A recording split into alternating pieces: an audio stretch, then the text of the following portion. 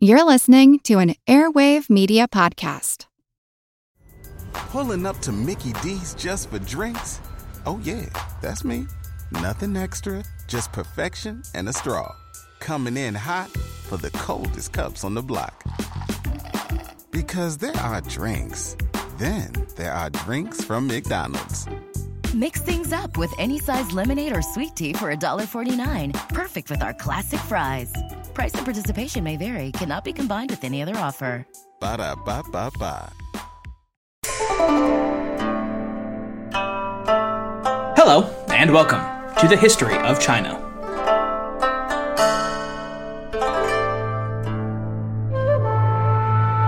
Episode 176, Strange Tales 4.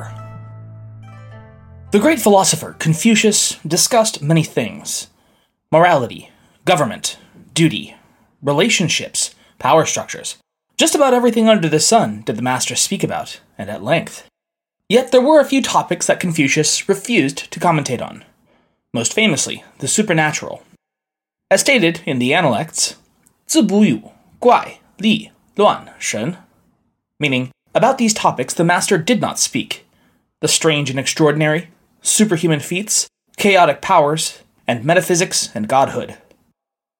For many centuries thereafter, those who sought to live in accordance with Confucius's teachings and to emulate his life likewise tended to avoid speaking or writing about such strange topics.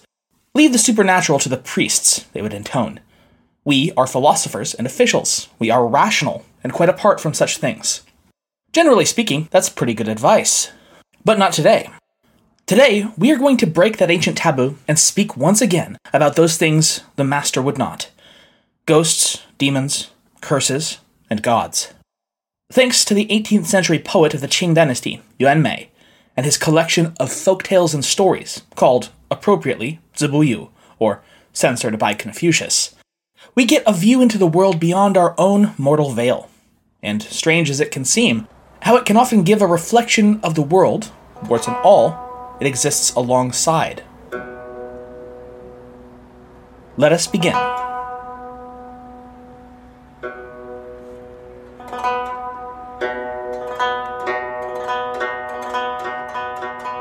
It's often said the world over that you are what you eat. This is good health advice, and life advice in general. You get out what you put in, after all. But when it comes to the Buddhist wheel of karma, that healthy saying can take on a whole new and strange meaning. So tuck in your napkin, mind your manners, and don't insult the guests. It's time for a Karmic Meal.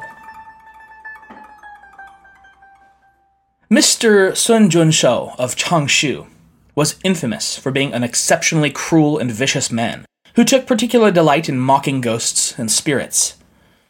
One day, while he and some of his friends were up in the hills having a picnic, Sun found himself quite urgently in need of a place to empty his bowels. He wandered off for a bit before encountering a dilapidated and unkempt gravesite, where he chanced to spy a bare skull exposed and upturned, facing the sky. Noticing that the mouth, or what remained of it, was hanging quite open, Sun had a devilish thought and grinned in pleasure. Squatting over the upturned skull, Sun relieved himself into its mouth, and once finished, stood and said, "How'd you like that meal, my good fellow?" Much to Sun's horror, the skull began to gnash its teeth together and replied, "What an exquisite meal! I've been famished for so long. Another helping, please." Terrified out of his wits, Sun ran as fast as his feet could carry him. through the wooded hills. All the while, the skull rolled along after him like a wheel, cackling hideously all the while. It was only after Sun had crossed over a bridge that the skull at last ceased its pursuit, apparently unable or unwilling to cross over the flowing water. Climbing a hill on the far side of the stream, Sun risked a glance back and caught sight of the skull rolling slowly back toward its grave. By the time he'd made his way home that evening, his high terror had given way to a deathly pallor, and he had become very much incontinent. For 3 days and nights thereafter, he could do little but violently pass anything and everything he managed to swallow, and nothing could sit in his stomach long enough to ease the terrible hunger that gripped him. At last, he died from his sudden disease. Mr. Sun Junshou was little mourned by the town of Changshu, who thought them well rid of such a person who'd made them all miserable, and made such a mockery of the gods and spirits. The few friends that he'd had in life, with little money between them and even less to bother spending on a lavish or even proper burial, instead carted Sun out into the hills and buried him there in an unmarked, shallow grave. Since his soul had not been properly honored or sent off into the next life, it could not move on, but remained attached to his abandoned, withering corpse. In time, as his flesh rotted away, his skull and bones became exposed to the elements. All the while, his soul remained within, gripped by the same insatiable hunger it had experienced in its last agonizing moments of life. After some interminable length of time, one day, a fellow in a familiar robe stumbled across his grave, spied his skull, and squatted over his open mouth. Relieving himself, Sun Junsho stood, turned, and asked down, "How'd you like that meal, my good fellow?" To which the skull of Sun Junsho replied, "What an exquisite meal! I've been famished for so long. Another helping, please."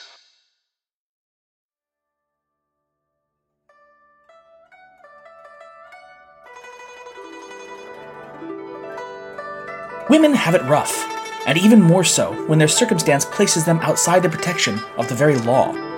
It's hard enough to get justice in the world when your family-in-law isn't scheming with the local officialdom to take away your very inheritance, and nearly impossible when they are.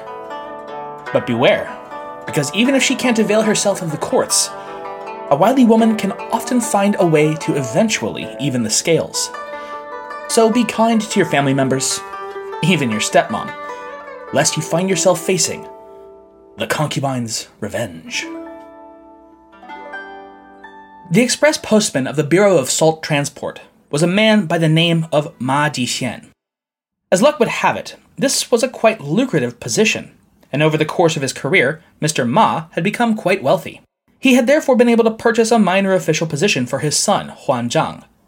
In time, the son grew to be quite the talented bureaucrat himself, and before long had outstripped even his father in wealth and prosperity. Soon enough, the Ma family were millionaires. Years passed, and, now an old man, Ma Jixian bought for himself a concubine to be his caretaker and companion, who coincidentally was also surnamed Ma. The two got on well together, and over time developed a deep and trusting bond. Jixian was so appreciative of her diligence and efforts, in fact, that one day he said to her, "I have accumulated so much wealth in my life, and I want you to know that since you have taken such wonderful care of me in my old age, when I die I intend to leave it all to you. At that point, you're free to go and do whatever you wish. You'll no longer need to stay with my family if you so choose. Remarry if you desire. It's up to you." It was another several years, 5 or perhaps 6, but in time the elderly Ma Jixian grew ever more infirm and sickly, and then at last lay on his deathbed. There he called his son to his side one final time. Gesturing to the ever-attentive concubine Ma, he made his will known to Huan Zhang. "This woman has been a devoted and true concubine. When I am gone, my wish is that the whole of my savings be passed on to her." Soon thereafter, Ma Jixian finally succumbed. Huan Zhang, however, held in his heart no intention of carrying out his father's dying wish. Instead, he and his uncle, himself a regional official known as a prefect, plotted together to deny the concubine her inheritance and keep all of the money for themselves. "Who would have thought that my father would prove so foolish in the end?" complained Huan Zhang to his uncle Wu. "Why give all that money to such a woman? That would be a dreadful waste." Uncle Wu thought on this predicament, and then replied, "Why, this shouldn't prove too difficult at all to sort out. I tell you what, I'll come by, and together we'll simply drive her off your property and make sure she doesn't try to return." Several days later, Huan Zhang approached concubine Ma and asked that she leave the domicile of the household in which she and Jixian had lived together. He gave her the excuse that it would be more proper for her to sit with the coffin of Jixian and wait until his soul had fully departed from his body, which would be in several days' time. Concubine Ma dutifully complied with the wish and departed. Yet no sooner was she out of sight than Huan Zhang and his own wife began to thoroughly strip their father's house of all of its valuables and treasures, transferring them one and all to their own house on the grounds. Meanwhile, concubine Ma remained dutifully at her station, blithely unaware of the pilfering going on while she waited there with the coffin of her husband. When they too had finished their theft, they closed, bolted, and firmly locked the door after them. After the allotted 7 days of vigil had passed, and as per tradition, Mr. Ma's soul was deemed to have fully moved out of his body and into the afterlife. The period of direct mourning over the coffin was concluded, and the concubine at last returned to her house in order to begin her life therein as a widow. Yet as she approached the, unknown to her, emptied and looted house, who should appear but Uncle Wu? He shouted at the woman, "Hey, Auntie Concubine! Don't bother going back in there! Why, you're far too young and beautiful to remain a chaste widow for the rest of your days. You ought to simply pack up and return home to your mother and family. Surely you're beautiful enough. They'll find you another man to marry. Hey, I'll even make sure that the young master gives you some money." Wu called for Huanzhang, asking that he bring the concubine a going-away payment of 50 taels of silver. As they had previously arranged, Huanzhang hurried out with the cash, bearing a face of serenity and pious duty. "Look here," he said, presenting her with the gift. "I have it all ready for you." At this, though, Concubine Ma insisted that she wished only to return to her quarters and didn't want to go anywhere. "Oh no, I'm sorry," replied Huanzhang. "But my uncle, the prefect you'll remember, has insisted on this course. I'm sure he's made no mistake in that regard, and it's best if we both follow his instructions. In fact, we've already taken the liberty of packing up all your belongings into boxes and making them ready for travel. So you see, there's no need for you to even go inside." By this point, Huanzhang had subtly, but not too subtly, positioned himself between the girl and the door of her former house. The concubine, quite used to obeying the orders of her husband and stepson, and also afraid of the possible consequences of going against the orders of Prefect Wu, concluded that she indeed had no other option. Huanzhang was, of course, delighted at this outcome, and expressed his appreciation to his Uncle Wu for delivering such a clever scheme to cheat the girl out of her inheritance with an appropriately large gift. Several months passed, and the Midsummer Ghost Festival, in which the spirits of the dead could return to the world of the living to receive offerings, came around. Concubine Ma now decided to return to the home of her deceased husband to make offerings to his soul and to honor him. It should be noted that by this time, the 50 taels of silver that had been paid to the girl had long ago vanished, thanks to the profligate wastefulness of her brothers and parents. She arrived just a few days ahead of time at the Ma family manor, carrying with her only a few personal items, as well as some incense and a few other items of worship. It's hardly surprising that, on spying the girl she thought she'd gotten rid of forever, making her way back up the road toward their house, Huanzhang's wife was anything but happy. She hurried out of the house, shouting and hurling insults at the girl. "Why, you shameless hussy! How dare you show your face here again? You were told to go and to not return!" Concubine Ma would not be put off, however, and explained her reason for returning, to honor her dead husband. There was little the lady of the house could really say to that, but still refused her entry into the main section of the estate, telling the girl that she would need to remain in the outer section of the residence, where the supplies and animals were kept, overnight, and could make her offerings and then be well on her way by the following morning, and that there would be no debate on this. "You must leave the very minute you complete your worship. I won't tolerate your presence one moment longer," she was told. Concubine Ma agreed, and remained in the outer section of the manor that she'd once called home. Yet all through that night, the soft sound of her sobbing was audible across the house grounds, ceasing only as the sky began to lighten in the east. That next morning, the lady of the house searched up and down for the usual places where the young girl might be making her offerings to her dead husband, and yet she could turn up no sign. More than a little suspicious, she ordered a more thorough search conducted of the house grounds, which, to everyone's horror, turned up her lifeless body hanging from one of the rafter beams. With nothing else to be done, Huanzhang bought a woman-sized coffin for the body and conducted the appropriate funeral rites over it. Because of the family's wealth and power, and their connection to the regional prefect, Wu, the girl's family made no fuss over the suicide. Still, Huanzhang felt considerable unease with the situation, a situation he knew that he'd brought on at least partially himself, and especially with the prospect of there remaining in the house someone who'd killed themselves, and whose unquiet spirit might yet linger. Very shortly thereafter, and without anything in the way of explanation, Huanzhang and his wife moved away and into an even larger and more luxurious estate uptown. They sold the old house to a Mr. Zhang, who, as it turned out, was a devout Buddhist from a very young age. Now, Mr. Zhang had been impressed by the price point at which the Ma family had sold their mansion to him, and so had asked very few questions about just why it was that they might have left. Nevertheless, almost as soon as he moved in, he began to take notice of the unusual activities that occurred at night, and particularly around the 5th watch as the sky lightened in the east. The sound of a girl crying could be heard on most nights, softly, but distinctly and inescapably, and no matter which room in which one might find himself. As Mr. Zhang proceeded with his investigation of what was increasingly obviously a haunting, he time and again would catch sight of a young girl. At first only briefly, her turning a corner and then vanishing, but in time, more and more substantially. Her in a corner of the outer house, under a roof rafter, sobbing inconsolably, and apparently deaf to his questioning of her. Understanding that he was facing a truly serious haunting, Mr. Zhang asked around the town and quickly began to turn up answers.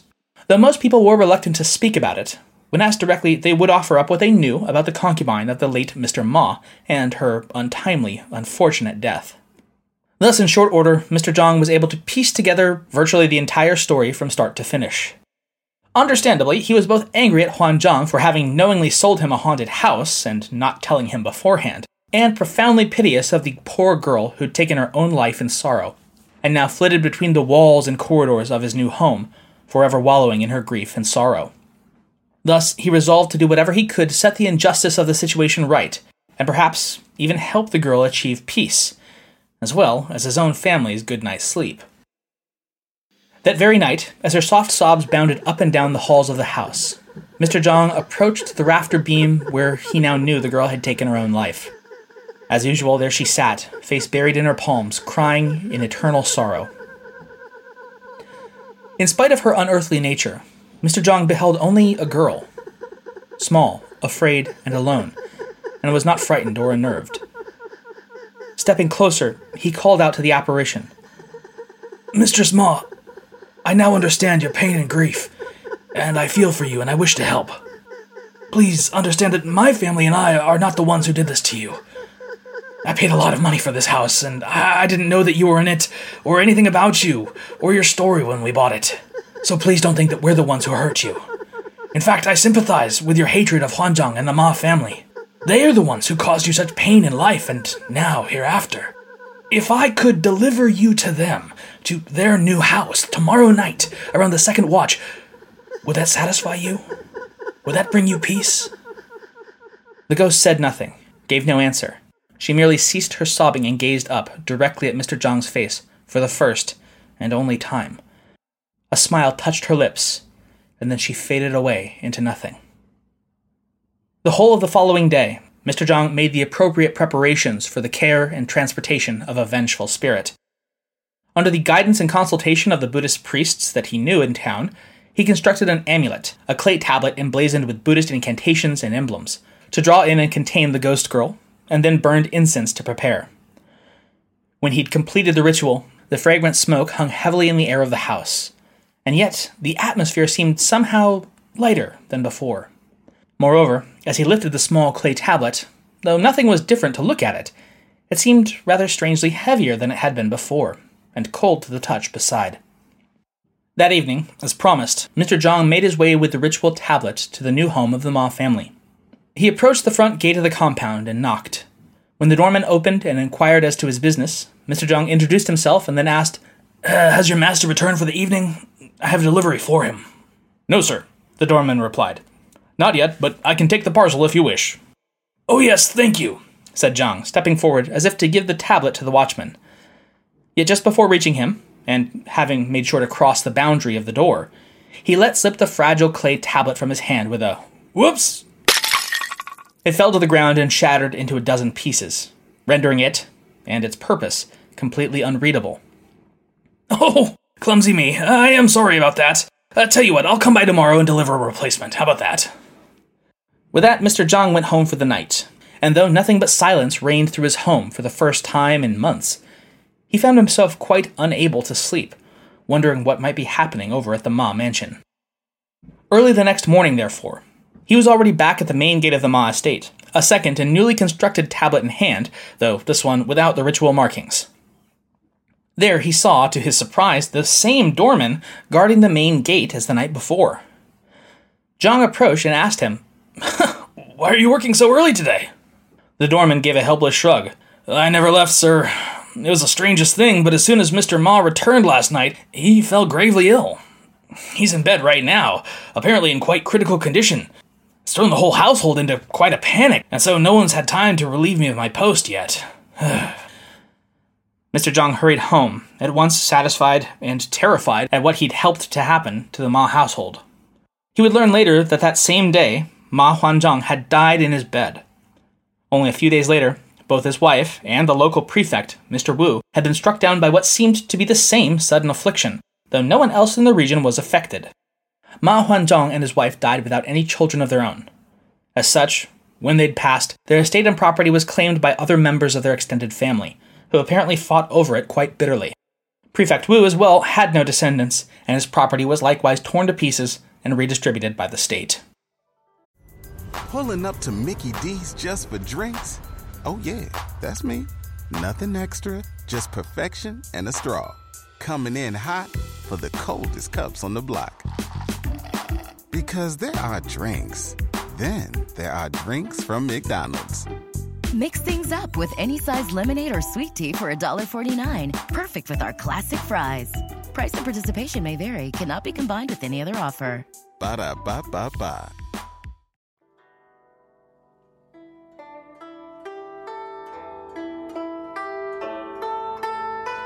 You know, every once in a while, I'm able to get out of the hustle and bustle of busy city life and into the smaller towns and hamlets all across China. On one recent such excursion, I happened upon a fellow who was kind enough to invite me out to tea. There, he told me about a strange power that he possesses, and the origin of the old phrase that one can be too poor to be haunted. It's widely known that most of us never see a ghost in all of our life. Sure, you might feel like you're being watched from time to time, or that you're not alone. You might notice ghostly effects on objects in your house or outside, or even get a chill when you walk into an empty room or by a graveyard.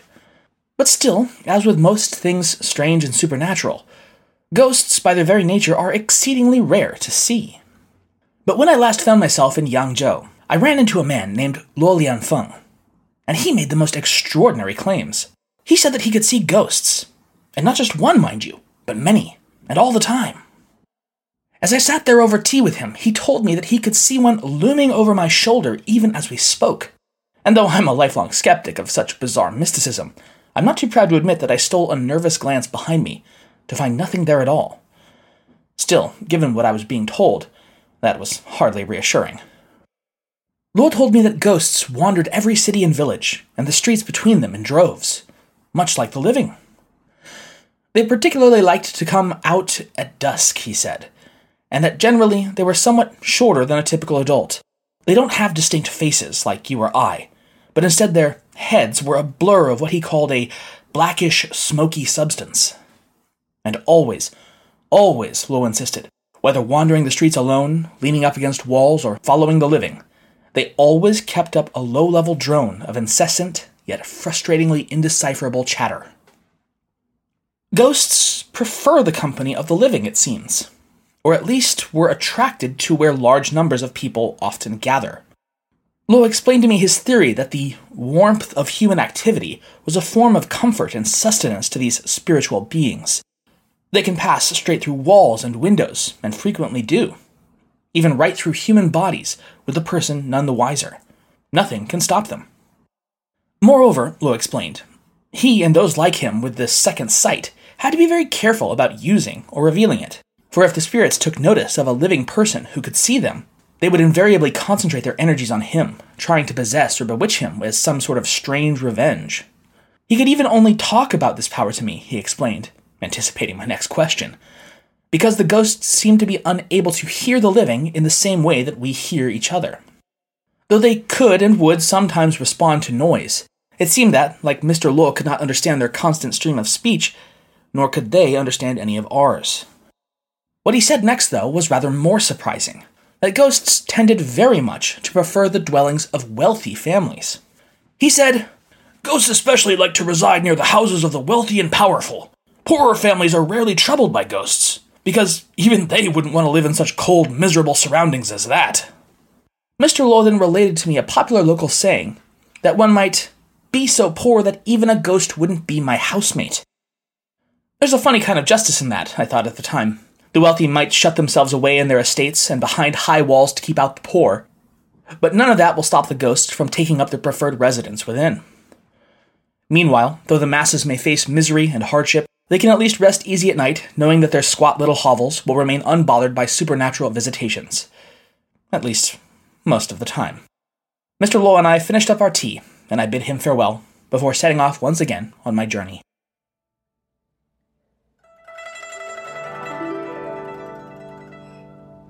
Courtrooms are inherently stressful places.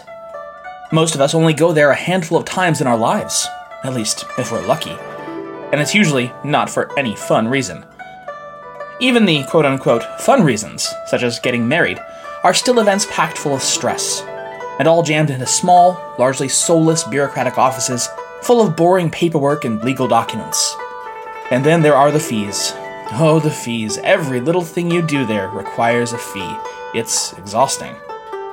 Well, maybe after listening to this next tale, you'll be just a little less harsh on your own local courthouse. Because it could be worse. A lot worse. So sit here in this juror seat and get ready to hear both sides of a hell of a trial. In Zhenjiang, there was a young man by the name of Bao, who was, all agreed, most handsome. And the girls and ladies of the area around his hometown, one and all, made no secret of their desire for him. When the time was right, Bao married a young woman from the Wang family. Yet, as was common for one such as he, coming from a long line of traveling merchants, Bao was often away on business or otherwise out entertaining customers and friends. Thus it was that Lady Wang was frequently alone at home, while her husband was abroad or out carousing. One such autumn evening, Bao and several of his companions were cavorting as such in the local red light district. They progressed from brothel to brothel in an ever more inebriated state, and it was quite late indeed when Bao at last set out for his home. Lady Wang was in her kitchen with their serving mistress, an older woman, together preparing dinner when there was an unexpected knock at the main door. The servant woman was asked to open the door and see who it was, and she found that it was a well-dressed and heavily made-up young woman. The serving woman asked for the girl's name, but received no reply, at which point she must have decided that this was some sort of family relative on unannounced business come to visit, and bid her come inside before going to tell her mistress of the arrival of this mysteriously silent woman. Lady Wang was as confused as anyone about the servant's reports. The description given to her did not match with anyone that she knew from either her own family or her husband's, and so she went at once to the front gate to meet this interloper and determine who she might be. On arriving, however, she saw no woman at all, only her own husband sitting there. She turned and laughed at the silly serving woman's mistake. How could she have mistaken Bao, her own master, for some strange woman? Yet quickly, upon addressing Bao, she realized that something was indeed amiss. He was not behaving at all like his usual self, and indeed had affected all the mannerisms of a woman. Lady Wang faced her husband and asked directly just who was she speaking to. To which Bao arose from his seat and said with all grace and due decorum befitting a noblewoman, "Your husband, Mr. Bao, was drinking at one of the brothels. He struck my interest, and so I awaited him outside, and then came home with him." Lady Wang thought that her husband must have taken complete leave of his senses. It was her husband in form, yes, of course, but all of his mannerisms and style of speech had been completely different. And what he said made no sense at all. Perhaps too much drink had caused him to go temporarily insane. Thus she called for the house's servant boys and had them send for the rest of her family at once. Together they would get to the bottom of this strangeness and put her husband back to his proper state of mind. In due haste, the family members arrived and assembled in the front room of the manor. As each arrived, Bao greeted them in turn, but in a way most strange, with a level of formality, polity, and, well, femininity that would only be appropriate to a high-born woman. Themselves taken aback by this bizarre behavior, Bao's family members began to cajole and make fun of their feminized kinsmen, some of the men even making lewd suggestions and rude gestures at him. At this, Bao reacted harshly and responded with anger. "I am a virtuous woman. If any of you ruffians come near me or lay a hand on me, I'll kill you where you stand." Now, well and truly baffled by this seemingly complete change in Bao's personality, and that it seemed to be no mere joke or affectation, but a complete and total shift. Those assembled came to realize that Bao must have been overtaken and possessed by a spirit. They regained their composure, and then asked why the spirit had taken control of their family member. What grievance did it possibly have to merit such a thing? The woman possessing Bao calmed herself down and replied, "My grievance, you'll see, between Mr. Bao and myself is romantic in nature. I have lodged 19 separate formal complaints against him with the city god on charges of Bao failing to reciprocate my love. Alas, the city god and his offices have proved most unhelpful, and so I've had to escalate the case and appeal to the Lord Dongyue's temple. My case has finally been slated for an official hearing at the temple on the morrow, and it requires both Mr. Bao and myself to be in attendance for the proceedings to move forward. Thus, I will be taking Bao to the temple for the next few days, and then our case will be resolved." The family, as one might imagine, was utterly baffled at this. Finally, one spoke up. "And, who did you say you were again?" "I did not give my name," came the icy reply. "Nor shall I. It is enough that you know that I am from a good family, one whose name I'll not sully by having it known that Mr. Bao, my love, has snubbed its affection for so long." "Well, all right," the same still gobstruck family member pressed. "Can you at least tell us the charges that you're filing against Bao?" The spirit proceeded to list all 19 of her charges in rapid succession, but speaking so quickly and without pause, and in such a bureaucratic and highly legal manner of speech, that even by the end, the family really felt no closer to truly grasping the nature of the charges or the entire situation. Only a few key details had become evident: that because Bao had not returned her love, the spirit had become a drifting, restless ghost, and she wanted that rectified. Now, Lady Bao's wife, Lady Wang, spoke up. "Wait, if your spirit is currently inhabiting Bao's body, then what have you done with my husband's soul?" The possessed face of Bao smirked. "Why, he's safely locked away in a little room outside the city god's temple until the trial tomorrow. But have no fear, it's for his own safety, and he'll come to no harm." This was altogether too much for Lady Wang, who promptly dropped to her knees and began to beg the ghost to release her husband, but her pleas were ignored completely. The ghost simply went on. "In any case, I've completed my task here tonight to inform you of the situation and of the upcoming trial date. Now I'll take my leave of you." And with that, and no one daring to move to stop her, the spirit piloted Bao's body around and out of the front gates, into the dark of the descending night. The family gathered a little while later in the main hall of the house and discussed what it was that they could possibly do about this.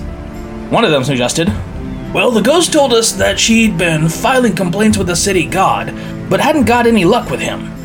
Even so, she had Bao's soul imprisoned at the city god's temple, so maybe if we go and explain the situation to him, he can make sure that justice is carried out." The family members all nodded in agreement and began to gather the necessary candles, incense, and other implements that they would need to conduct such a ceremony at the temple. These in hand, they were preparing to leave, when all of a sudden, Bao reappeared from the darkness beyond the mansion's walls. Coolly regarding the assembled group, he, or she, stated, "Ha, you must be getting ready to make your case to the city god to enlist his help. Well, you needn't bother. I'll go ahead and release Mr. Bao now, and await Lord Dongyue's verdict tomorrow. Surely we can agree to that." The very next instant, with a gasp, Bao collapsed to the floor in an unconscious heap. When he was at last revived a minute later, he sat up, but complained of an overwhelming exhaustion. Still, his family crowded around, pressing him for details about what had happened to him and what he knew or remembered. After a few moments of gathering himself, Bao began to recount his strange experience. "Well, when I left the brothel, I saw the woman following me. I grew suspicious when, even after I'd made a few turns through the streets, she was still not far behind me. And then, as I was passing by the temple of the city god, well, she appeared out of nowhere and shoved me into a small room. I heard the door bolted and locked, and I was in total darkness, but even then I could feel that I wasn't alone in there. I don't know how long I was in there, but after a while the woman returned, and she said she'd let me go, and then she shoved me out of the room, and here I was. Also, I remember her saying that tomorrow there's this whole situation that's going to be sorted out with Lord Dongyue." And with that, Bao gave a shrug. It was all he knew, apparently, and soon thereafter he fell into a deep sleep from which he could not be roused. He slept through the night and through the morning, and it wasn't until the late afternoon of the following day that Bao finally awoke and began to move about his house. He immediately called for the serving staff and ordered that a large meal be prepared with all haste in order to feed the legal officials who were already waiting outside the complex. He then immediately went to the front gate and opened it, bowing and gesturing as if to welcome guests inside, though to everyone watching, he did so before a completely empty doorframe. He spoke at length in a one-sided conversation, though in such a tongue that none listening could understand even a word. When the feast had been prepared and laid out, Bao himself promptly returned to his bed and then closed his eyes. At the ring of the first watch that night, his breathing and his heart stopped all at once. He had died. Yet his chest remained strangely warm, and his family, already confused and bewildered by the unearthly goings-on in their household over the past day, kept a vigil over his lifeless body. Over the course of that night, Bao's face changed color several times. At times it was blue, sometimes yellow, and sometimes red. There was no clear pattern to these changes.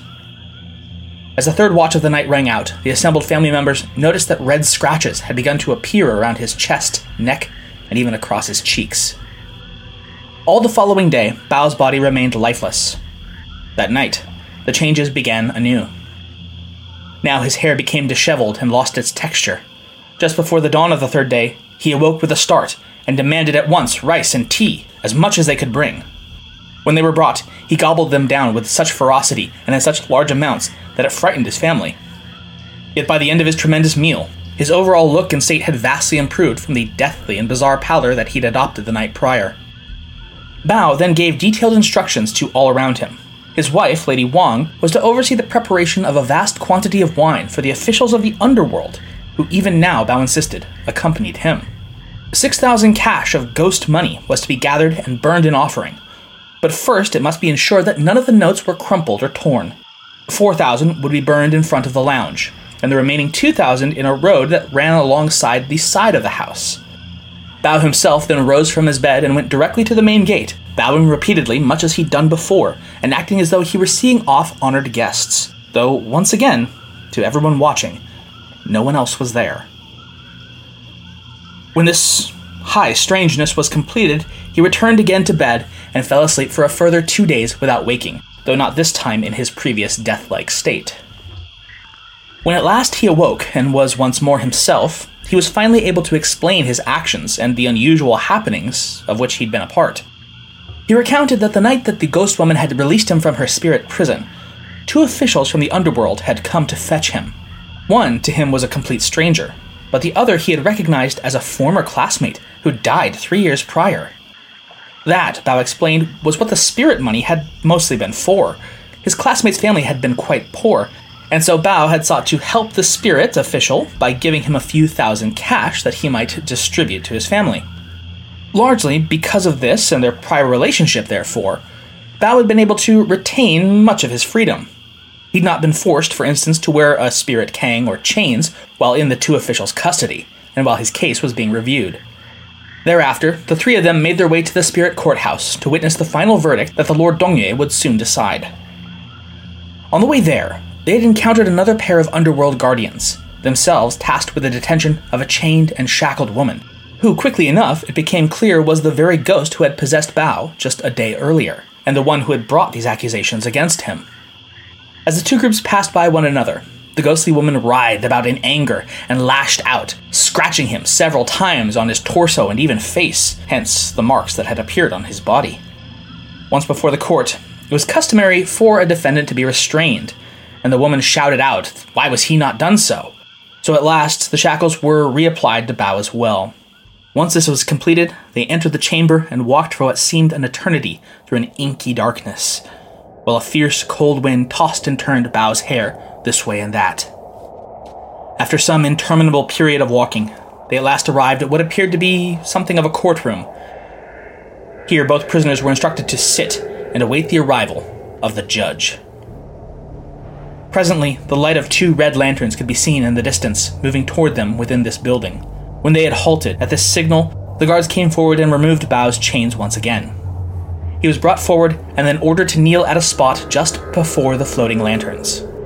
He did so, and saw, as though from a dense haze, the magistrate's desk appear before him, piled high with all manner of important-looking legal documents and scrolls.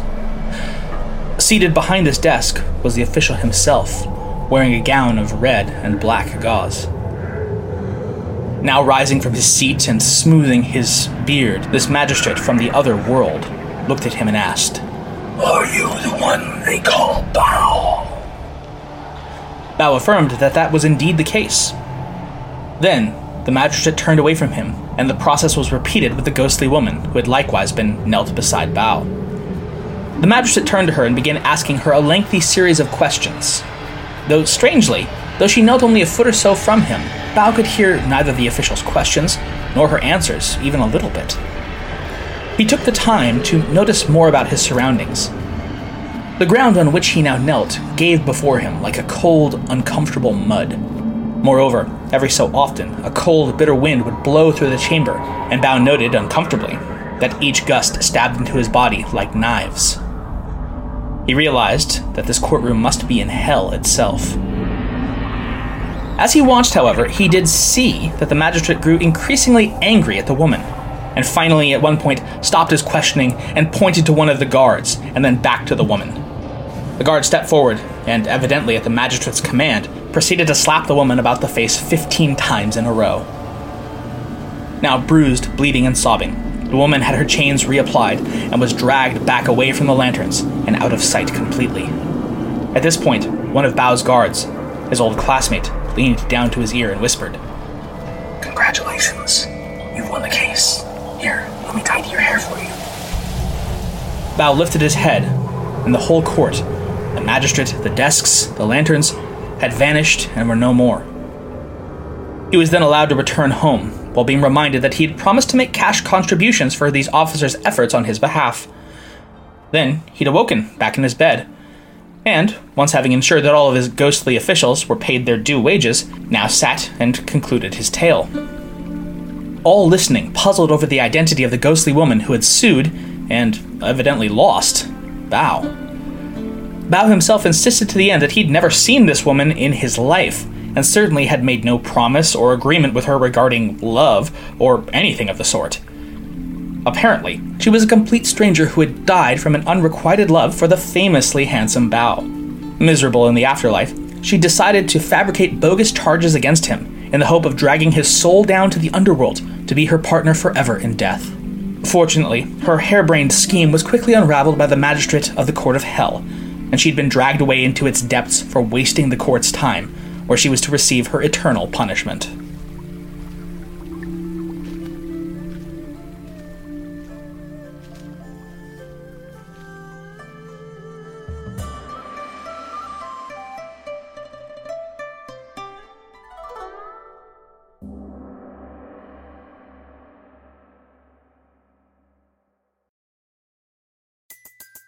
Everybody in your crew identifies as either Big Mac Burger, McNuggets, or McCrispy Sandwich. But you're the Filet-O-Fish Sandwich all day. That crispy fish, that savory tartar sauce, that melty cheese, that pillowy bun. Yeah, you get it. Every time. And if you love the Filet-O-Fish, right now you can catch two of the classics you love for just $6. Limited time only. Price and participation may vary. Cannot be combined with any other offer. Single item at regular price. Ba-da-ba-ba-ba.